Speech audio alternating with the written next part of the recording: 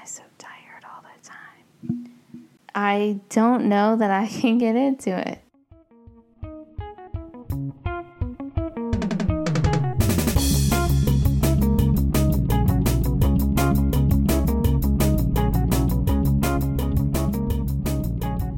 This was the past me. I was tired, exhausted, and I couldn't seem to catch my breath or find rejuvenation, but like literally. I was constantly feeling like I had to scramble to keep up with everything in my life, work stuff and stuff that I was supposed to be doing for fun and for my enjoyment. I couldn't even get enough energy to have a good time, and that's a problem. Of course, this started to affect other parts of my life, like my ability to sleep soundly or to maintain my temper. Everything was irritating and stressful, and even my gut was having a bad time. Hey everyone, welcome back to Giving You Everything. Today we're full of life because we'll be talking about burnout.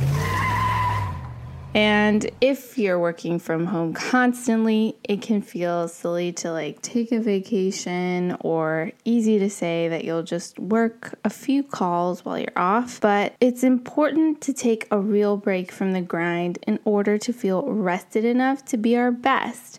Burnout gets the best of all of us, literally, and nobody wins, even though you think that you will win by continuing to push through the pain. Summer can kind of bring on a slump in productivity if you don't take the time to recharge. That's why they have summer vacation. Kids and teachers are working around the clock for almost a whole year. You should take a few months off. And I'll say that I'm on my own road to recovery. Each time I make a bad decision when it comes to my energy levels, I feel like the hole kept getting deeper. But in the last month, I feel like I've made some changes that are for the better. So let's talk about those now. But before I do, just a friendly reminder to let us know what you think of the show in a review on Apple Podcasts.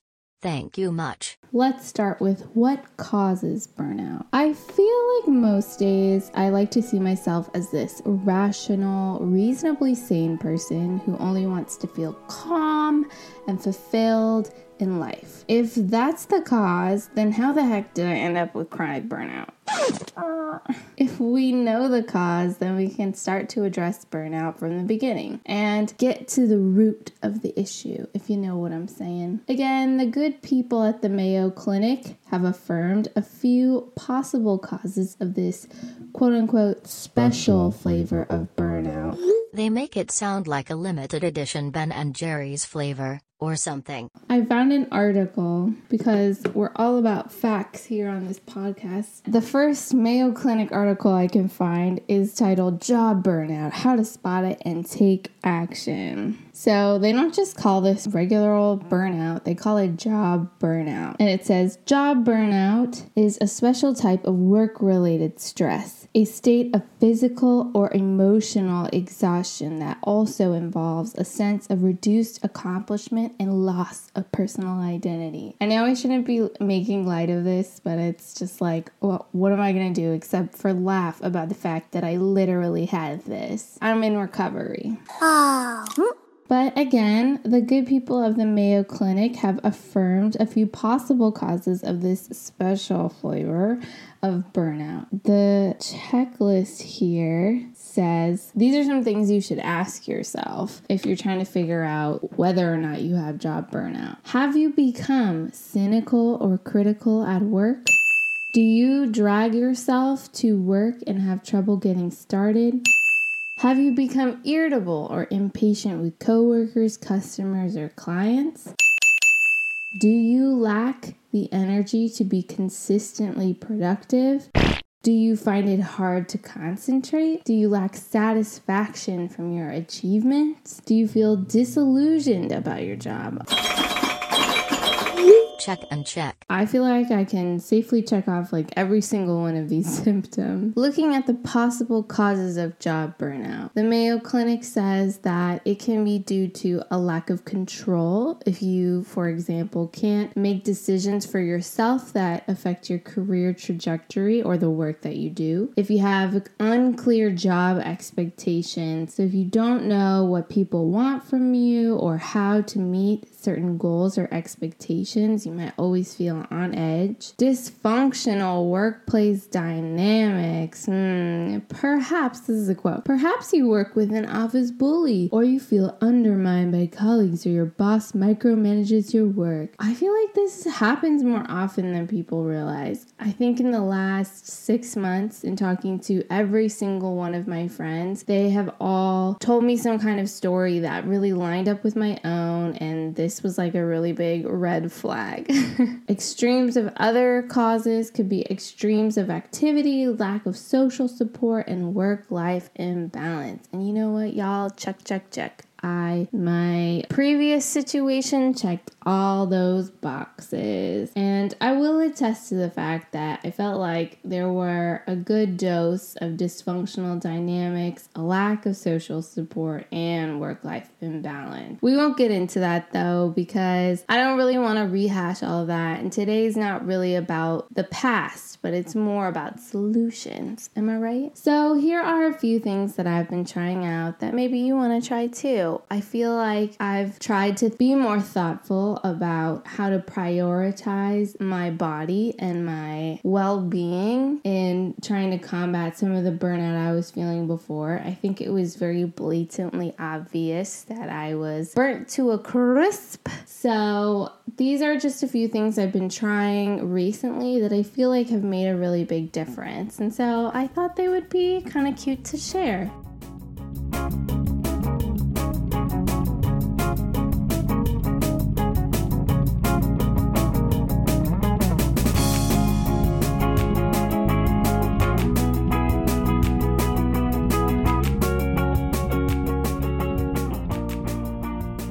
Recovering from burnout. The first thing that I've really focus my time and energy on is scheduling time for real rest. And you're probably asking, what is real rest? Well, it doesn't include scrolling. I feel like I've been caught so many times thinking that I'll just, quote unquote, take a break by scrolling through whatever app is on my phone. And while I tell myself that it's like candy, like it's something to enjoy, it's more like candy in that it's something that makes your stomach turn after you've eaten 10 pounds of it, or in my case, spending 4 hours with your eyes glued to YouTube.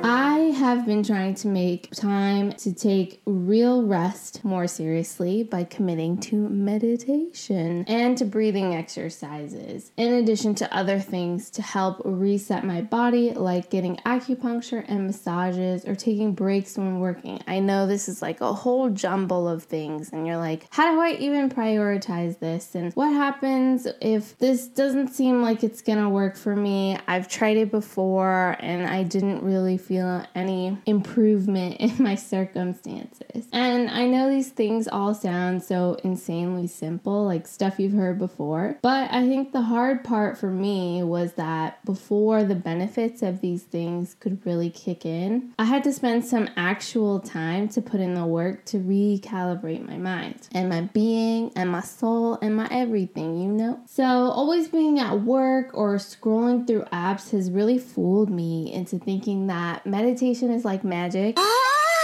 It's like a magic pill that I'll start taking today and then I'll just reap the rewards instantly, right? Well, no, honey, it's not. Take acupuncture, for example. My back and actually my entire body was like a Wetzel's pretzel of pain coming out of my former job. That pain was so bad, I couldn't even run on the treadmill because my back was so tight from constantly sitting in a twisted, contorted position. And I kept thinking that the day I could see my acupuncturist was going to be like my golden, glorious day of rebirth. And and that I could finally live as the young person that I am. Live the life I was intended to live, you know? But you know what? It took 2 whole months to untangle 2 years worth of damage, and I'll be perfectly honest, while I feel a lifetime's better, my pain is not 100% gone. She still persists. And when I say that out loud, everyone's probably like, well, duh. But in my head, I was like, this is my cure. This is it. This is my answer. No, you actually have to schedule time to rest. Like, take a vacation, plan your daily workout, or go to that acupuncture appointment every single week for 2 months. But you also have to do that knowing that it's not going to be instantaneous. You need to make time for it. And that's where the magic really happens.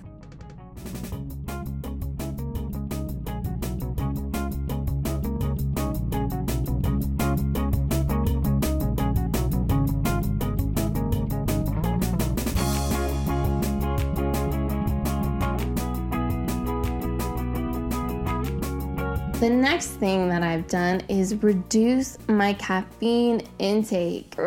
I know, controversial. I love coffee. I'm not a coffee snob by any means. I'm no Emma Chamberlain, but I love a lot of things about my longtime companion, coffee. I love the way it tastes. I love what coffee represents, and I love the feeling it gives me. I like this idea of productivity or setting the day off on the right foot that it kind of sets or creates. I think it's great. But I was starting to really question whether the caffeine was wearing me down and also making my gut unhappy, if you know what I mean. I also was acutely aware of what would happen when I'd have my second cup of the day and turn from optimistic to annoyed and tense. I literally forget to take breaths when I'm stressed on 2 cups of coffee. Yeah, all it takes is 2. But I'm sure I'm not alone in that, so I feel safe in sharing this here. Some of you are probably questioning your relationship with caffeine as well. I wasn't really sure how this was going to go, but I honestly began just with 1 whole week drinking warm water only. I just cut out coffee completely.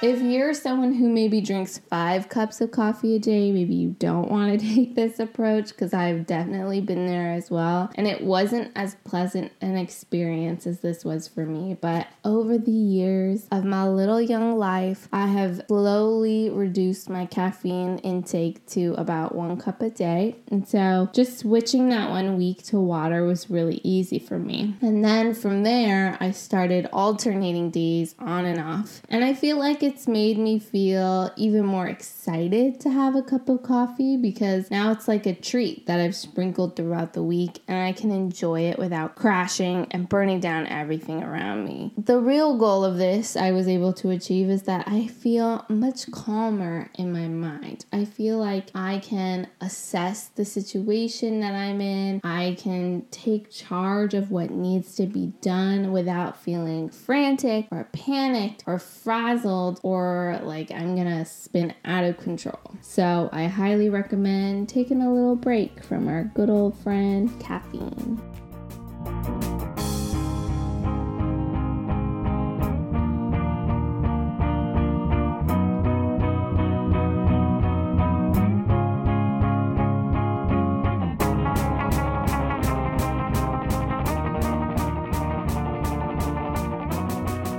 The third thing that I've done recently to kind of aid in my burnout recovery is that I've been watching less news. I'm probably not the only one here with this grand idea, but I think I've honestly had enough with the news. I'm not here saying that I encourage total and complete ignorance, but although some kind of bliss that would be. But really, how much ignorance is the news really staving off is my actual question here. I used to watch the news about 3 times a day, and always, it was at some kind of mealtime or leisure leisure time as a way to quote unquote stay informed about current events, because the workaholic in me cannot accept that eating in silence or enjoying the company of others or listening to music while I work out could ever be enough when I'm using my time wisely. Have you ever heard Brené Brown talk about the importance of play? I've been trying to hop on the Brené Brown train recently. I know I'm a little late, but you know what? Better late than never. I think I feel safe in saying that the topic of her work is fairly timeless.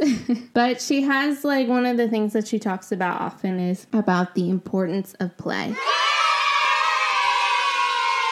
And it makes me wonder and think, how messed up am I that I consciously shut out every bit of joy I could have by demanding that all my activities be productive? Who says that enjoying the company of others or just having a quiet meal is not a productive use of time? And who says that we need to be productive at all times? We're not machines. But what a waste. The real waste I'm talking about here is not letting yourself enjoy the things that make you happy. And on top of that, believing that watching news makes you productive. Because it really doesn't. You can only be productive when your cup is full. And so I stopped watching news at meal times. And you know what? I think the world will keep turning, things will keep happening, and anything important will make it to you somehow. If you want to stay informed, honestly, read a book. I wanted to keep this episode short and sweet and share some of the things that I've been experimenting with in trying to recover from what feels like a decade of burnout. But I hope this was helpful, and I hope you consider scheduling some time for real rest and cutting out things like caffeine or news that might aggravate your tiredness. I honestly feel like taking time to do these things to slow down my life has really helped me understand my life. I feel like taking the time to slow down my life intentionally has made a huge difference. And I think that for many years I listened to all these self-help videos and podcasts and books and whatnot. And everybody's like, you need to slow down and revert back to the olden times and ways of doing things. And I don't think it really sunk in until now, until I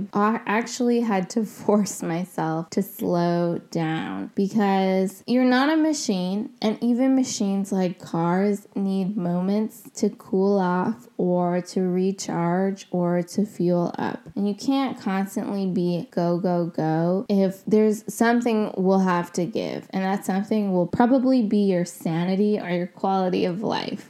Trust me, I know firsthand. So hopefully you give these things a try and you let us know what you thought, what your experience was like, or what you like to add to the mix. And you can do that by sending us an email at givingyoupodcast@gmail.com or leaving us a review with your thoughts and your questions and your hopes and your dreams on Apple Podcasts. And we would love to feature your comment on the next episode. So go ahead and do that. Don't be shy. We want to hear from you. And thanks for hanging out with me today. Let's cheers to the body's ability to bounce back, to my acupuncturist, and to playtime. All right, I'll talk to you guys next week. Bye.